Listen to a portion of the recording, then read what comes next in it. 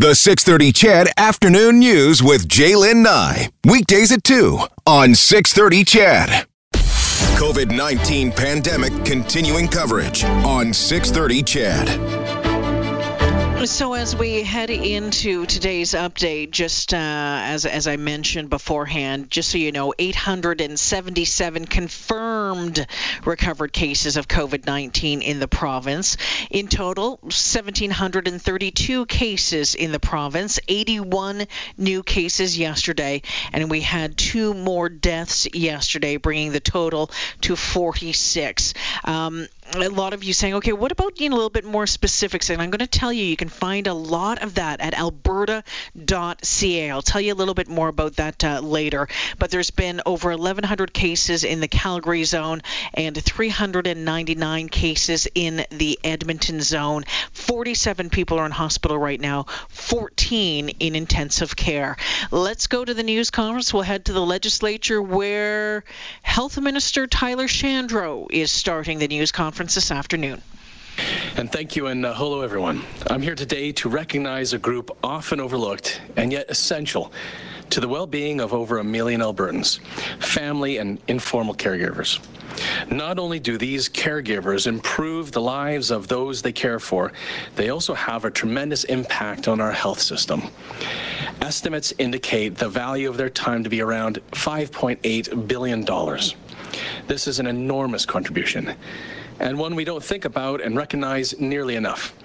This pandemic impacts all of us, and many of the regular touch points in our lives have been removed or drastically changed. Dr. Hinshaw keeps reminding us that we're in this together. For most of us, this means practicing physical distancing, and for many of us, working from home. But for caregivers, their work does not stop. They carry the great responsibility of being entrusted with the care of another person every day.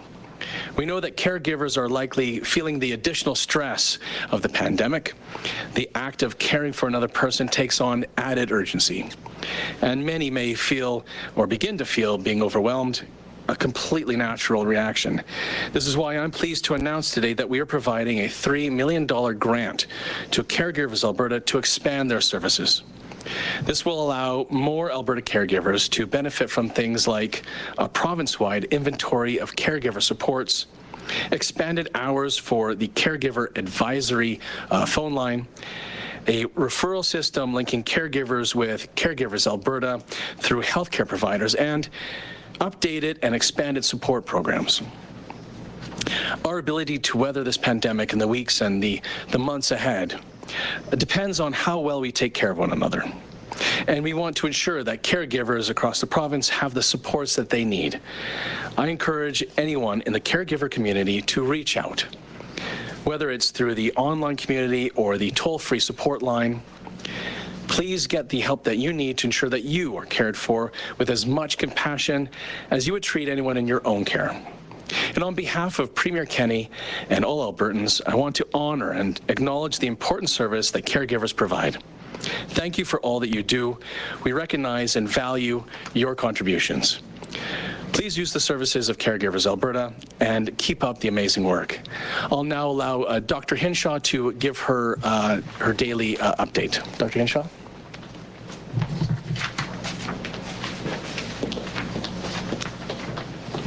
Thank you, Minister. Thank you. We have identified 138 new cases of COVID-19 in Alberta in the last 24 hours. The vast majority are in the Calgary zone, where we have increased testing over the past several days in order to identify opportunities to limit spread, given that this zone has consistently had the highest rates of illness. I anticipate we will have more information later this week about what this increased testing is showing us. This brings the total number of cases to 1,870. Of these, 914 people have recovered. This is 37 more than yesterday. While we are seeing a steady rise in recovered cases in the province, we should also expect to see a rise of cases in the coming days as a result of expanded testing. We have completed 2,868 COVID tests in the last 24 hours. Sadly, I must report 2 additional deaths from COVID-19. This includes 1 new death at the Mackenzie Town Continuing Care Facility. There have now been 21 deaths at this facility. The other death occurred at Shepherd's Care Kensington facility in Edmonton. To the family and friends of these people, and to all who have recently lost loved ones to any cause, I offer my deep condolences. While we can start to become numb to these numbers as time goes on, each one of these individuals had a life that mattered and people who loved them.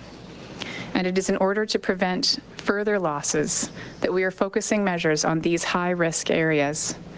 There have now been 214 cases, including 30 deaths, in continuing care facilities in this province. I know that many Albertans have concerns about their loved ones at these facilities.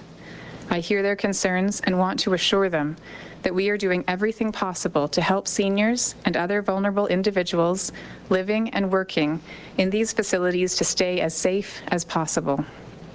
On Friday, I announced new measures to limit the spread, including requiring all workers in continuing care and designated supportive living facilities to work at only 1 site.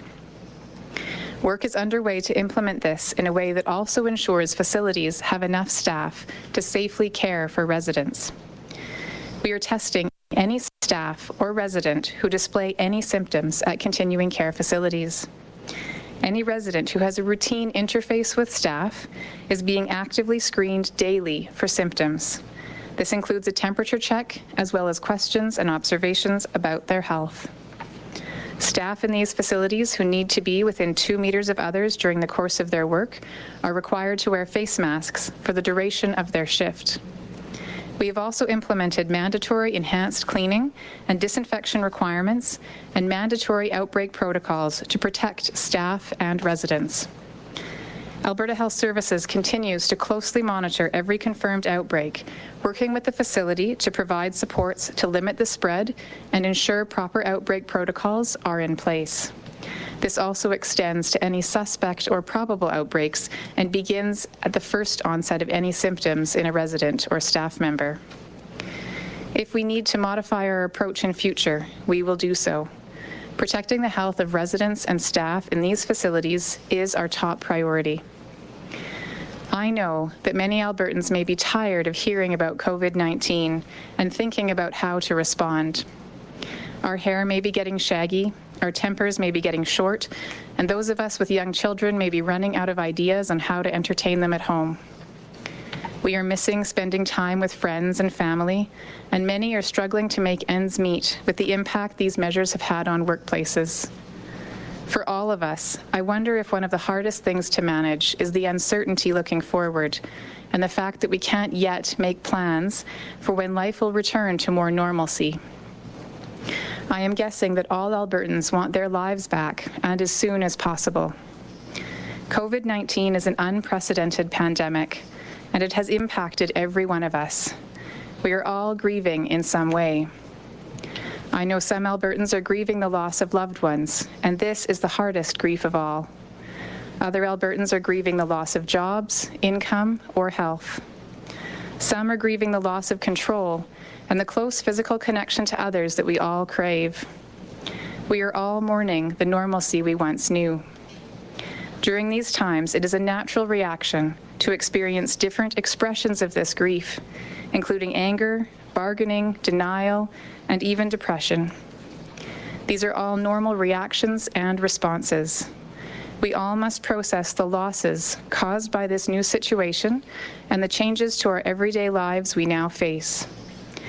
As a physician, I know that the experience of grief is highly personal, and also that it changes over time. We can be there for each other through this, holding each other up when we need it. This will not last forever. Part of looking forward is adjusting to a level of uncertainty when it comes to planning for the future. Many are wondering when we'll be able to plan family gatherings, take vacations, and schedule other important life events. Now that we've been able to significantly expand testing to provide more robust data, I hope to provide some more structured timelines soon to the Emergency Management Coordination Committee of Cabinet for them to consider next steps going forward. Even still, it's important to remember that the COVID-19 pandemic will all be dealing with for some while.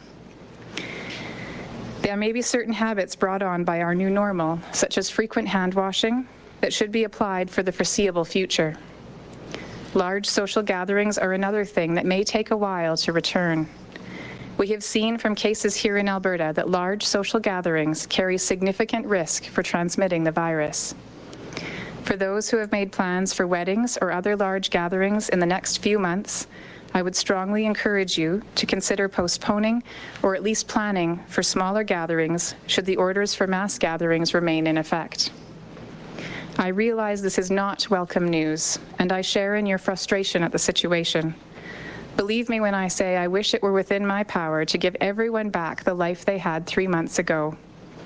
Without that power, what we do have is each other, and the basic measures to prevent spread that will be with us for months to come. The most important steps we can take to prevent the spread of infection remain the same.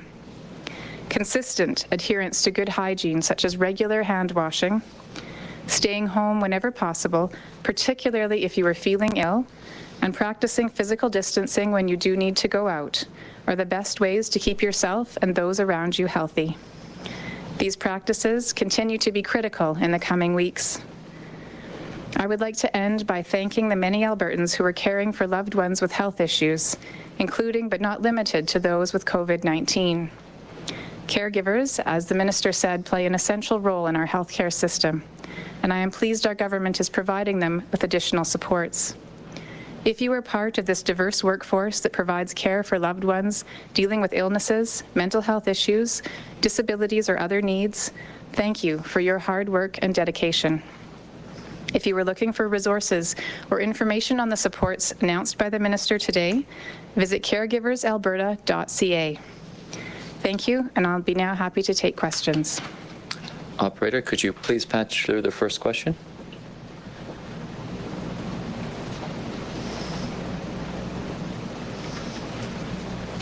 Operator, could you try it one more time? Hi, can you hear me now? Yes, we can. Sorry, first question is Rafi Bouchikanian with CBC. Go ahead, Rafi.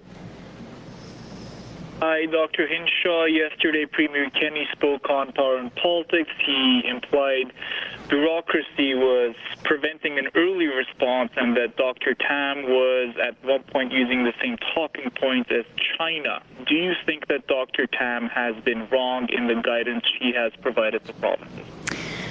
So I unfortunately did not see that, so I think it would be hard for me to comment on the Premier's remarks without having seen what he'd said, so perhaps that would be a question for the Premier. Excellent. Operator, could you please patch through the next question? Next question is Emma Graney with the Globe and Mail. Go ahead, Emma. Yeah, good day, Dr. Hinshaw. I know you get asked a lot about masks, and I'm just going to go ahead and do another question for you. How confident are you that people outside the AHS system, and in particular those in long-term care, have the N95 respirators that they need?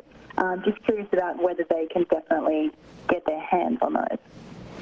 Sure. So N95 masks are a particular kind of mask that's used for protection against aerosol-transmitted infections.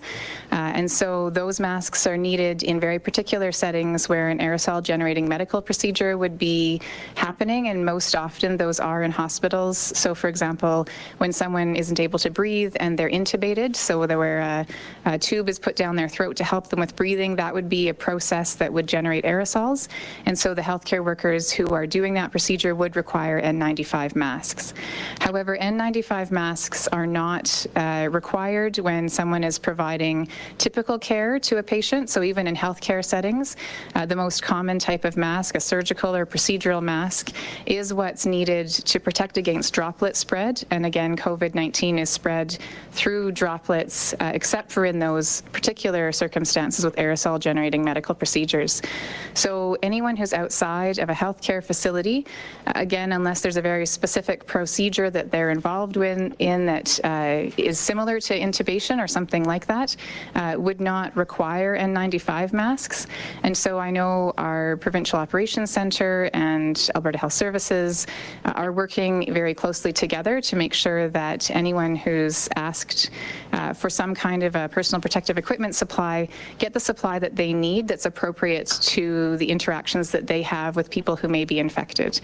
So again, not everyone who asks for an N95 mask needs that, and really for the most part people in general settings would need a procedural mask. I believe the Minister of Health has some additional information. Yep.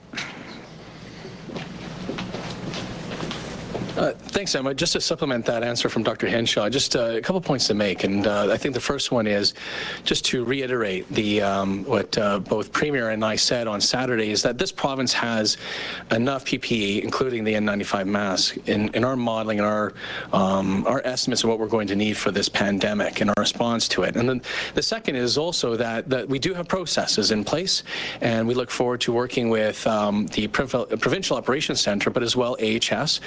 AHS is our central procurement agency who is going to be purchasing all of this equipment for us, and then it's going to be distributed either by AHS for healthcare workers and allied professionals, or through the Provincial Operations Centre.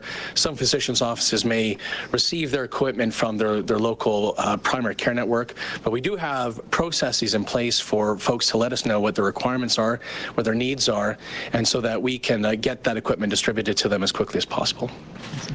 Operator, could you please put through the next question? Next is Kevin Nimick with CTV. Go ahead, Kevin. Hi, this is a question for Dr. Henshaw. We've been informed by the union representing workers at the Cargill plant in High River that 38 people have tested positive for COVID-19. Can you confirm the status of testing for workers at that facility, and should that facility be closed? So with respect to local public health investigations, the frontline Alberta Health Services medical officers of health have that data. I am aware that that particular plant has had several cases, and that my colleagues, the medical officers of health at the frontline in Calgary zone, are working with the plant operator to make sure that all appropriate processes are followed at the plant and that workers are kept safe. And so anyone who is, as is very typical with any public health investigation, anyone who was a close contact of someone who's now tested positive would be asked to be on, or would be required, I should say, to be on quarantine or home isolation for 2 weeks from the last contact. And so again, I know that Alberta Health Services is working to make sure that that's happened with any of the other workers who were exposed, and that appropriate controls are in place in the facility so that with those workers who were not exposed, they can continue to work safely. Operator, could you please put through the next question? Next is Julia Wong with Global News. Go ahead, Julia. Hi, this question is for Dr. Henshaw. BC's top doctor has said that the rate of false negatives there is as high as 30%. How big of an issue is that in Alberta, and what's being done to deal with that? I'm sorry, did you say the British Columbia physician has said that 30% false negatives? Yes, British Columbia. So I hadn't heard that statistic before, and I certainly have not seen any data that would indicate that our false negative rate is as high as 30%. So I think that will be something that I'll have to follow up with BC about and understand what kinds of processes they're using, and if it's similar to ours, compare our data. We do occasionally get false negatives where someone tests negative initially and then on retest they do test positive. However, our guidelines really at the moment minimize risk in the sense that I want to remind people, if they do go for a COVID test and they test negative, they should still stay home until they're feeling well. And so even if they have something like influenza or another virus that causes those same symptoms, they should not be going out in public with sickness like fever or cough. So those recommendations again would mitigate the risk for negative tests, but it is interesting, I hadn't heard that from BC. That hasn't been shared on our national calls. So I'll follow up and we'll make sure that we get back to you in that. Operator, could you please put in another question? Next is Jeff Slack with 660 News. Go ahead, Jeff. Hi, Dr. Hinshaw. I'm just wondering what kind of plan is in place for people who are asymptomatic, and if there's anything going on to try to find those people to stop a possible second wave of this virus. So we know from some other countries who have done a very kind of active finding when testing people, even people who don't have symptoms, that there are people who do test positive, many of whom in again, the case series that have been reported eventually do go on to have some symptoms. What our testing strategy is focusing on is those who are at highest risk of transmitting are those who have symptoms. And so you will know that just yesterday we were able to expand our testing eligibility to anyone across the province who's experiencing any symptoms related to COVID-19. If we do have capacity in our lab left over after we're able to do all of that testing for all symptomatic Albertans, then we can consider testing those who do not have symptoms. One of the challenges if we were to embark on testing of people with no symptoms is that it's really only a snapshot in time. And so if you think about, I'll say for example, if you have someone who's tested positive and we identify 10 close contacts of that person and we test all of them at that moment, they still would need to be under isolation for 14 days, whether they test positive or negative, because if they test negative at that moment in time, at that snapshot, they may still be incubating and go on to develop disease. So a negative test in someone who's asymptomatic does not mean for sure that they haven't been exposed to the virus. So again, testing asymptomatic people would be an additional layer that we would put on top of our current testing protocol, should we have the capacity to do so. And we're currently discussing where strategically might be the best place to utilize that capacity if we still have enough after we complete this current expansion. Operator, could you please put through another question? Next is James Keller with the Globe and Mail. Go ahead, James.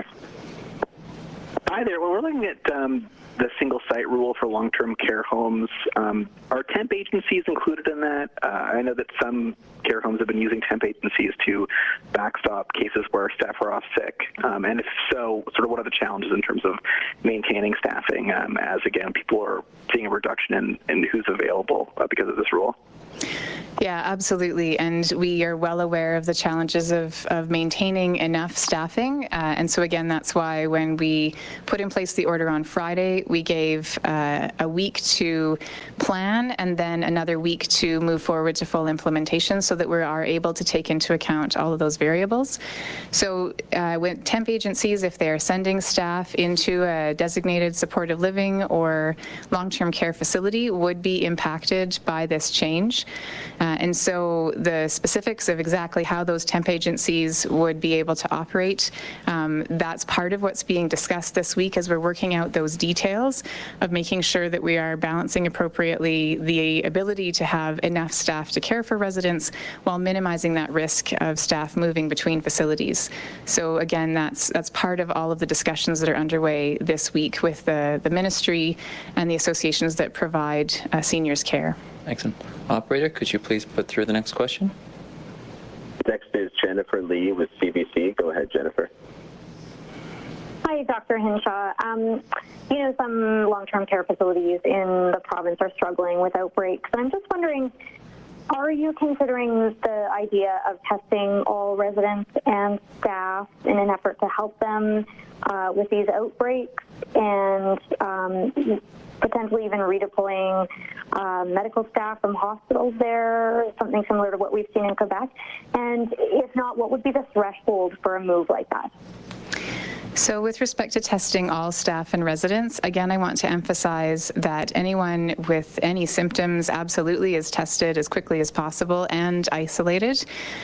With respect to testing asymptomatic residents and staff, again, I just want to emphasize that really is only a snapshot. So you can test someone who's asymptomatic and they test negative.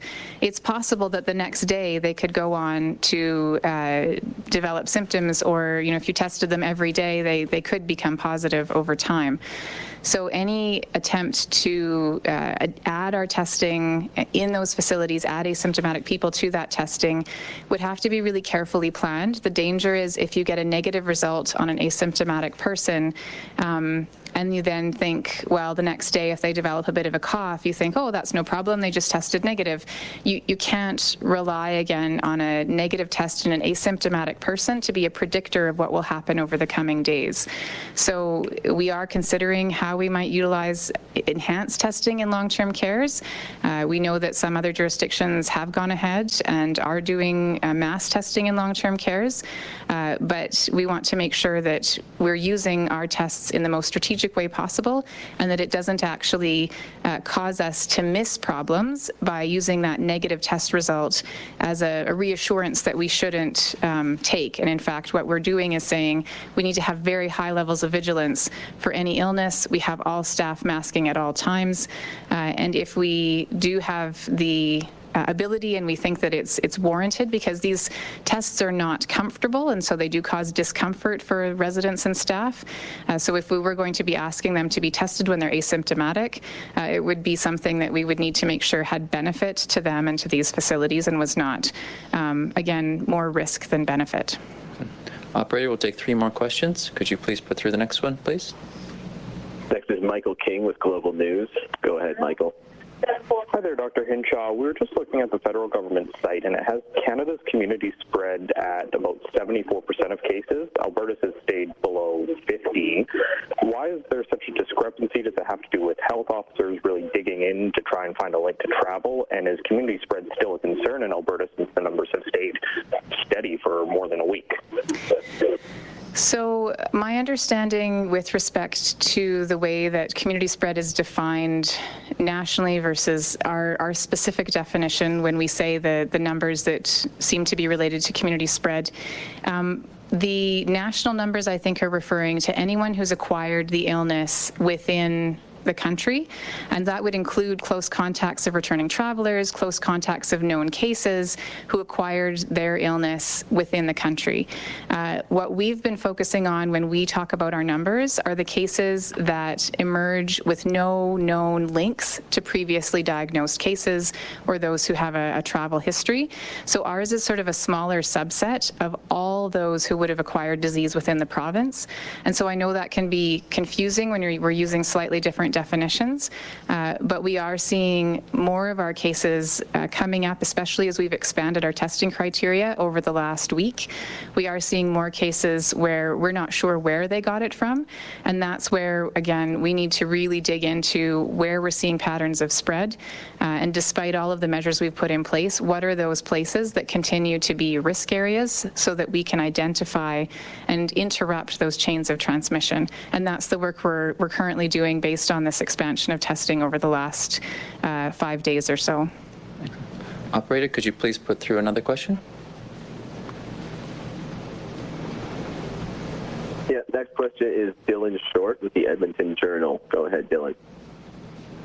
Hi, Dr. Hinshaw. We've seen a lot of talk in the last 24 hours about different medicines and medication. We know that there's no approved medication for COVID-19 at this time, or cure or vaccine or anything of that nature, but I was just wondering, with clinical trials going on in different countries around the world, and we've seen that there's now a clinical trial here in Alberta, who makes the final decision on when a clinical trial can go forward in Alberta? So with respect to clinical trials, the rules around those trials are governed by the human research ethics. And so the government certainly has a role to play in terms of supporting or encouraging research in particular areas. But in terms of being able to go ahead with a particular trial, that really follows a process where if a researcher wants to institute a trial in the province, they need to go through one of the research ethics board in the province to make sure that their protocol will not put people inadvertently at risk. They would need to make sure that they have access to the product that's being tested, and then appropriate approvals would need to be given from, again, all of those bodies. And we are working with different researchers who've come to the government to say they're interested in exploring different options. And there, as you say, there is a trial that is underway in Alberta that has received funding from the government. And so we are, again, our research and innovation team has been evaluating different proposals, but ultimately the decision of whether or not a trial goes forward is really about, does it meet all of the ethical standards, and is it something that will provide value? And that is an independent sort of research ethics board decision. We've got time for one more. Operator, could you please put through the last question? Yeah, last question is Madeline Smith with the Calgary Herald. Go ahead, Madeline. Hi, Dr. Hinshaw. I was just on a cursory look at the numbers from today. It looks like there's a higher percentage of positive tests compared to the overall tests that were done. Is this just a blip, or is this an indication that the percentage of positive tests coming back is going up? And is there something about Calgary that's contributing to that?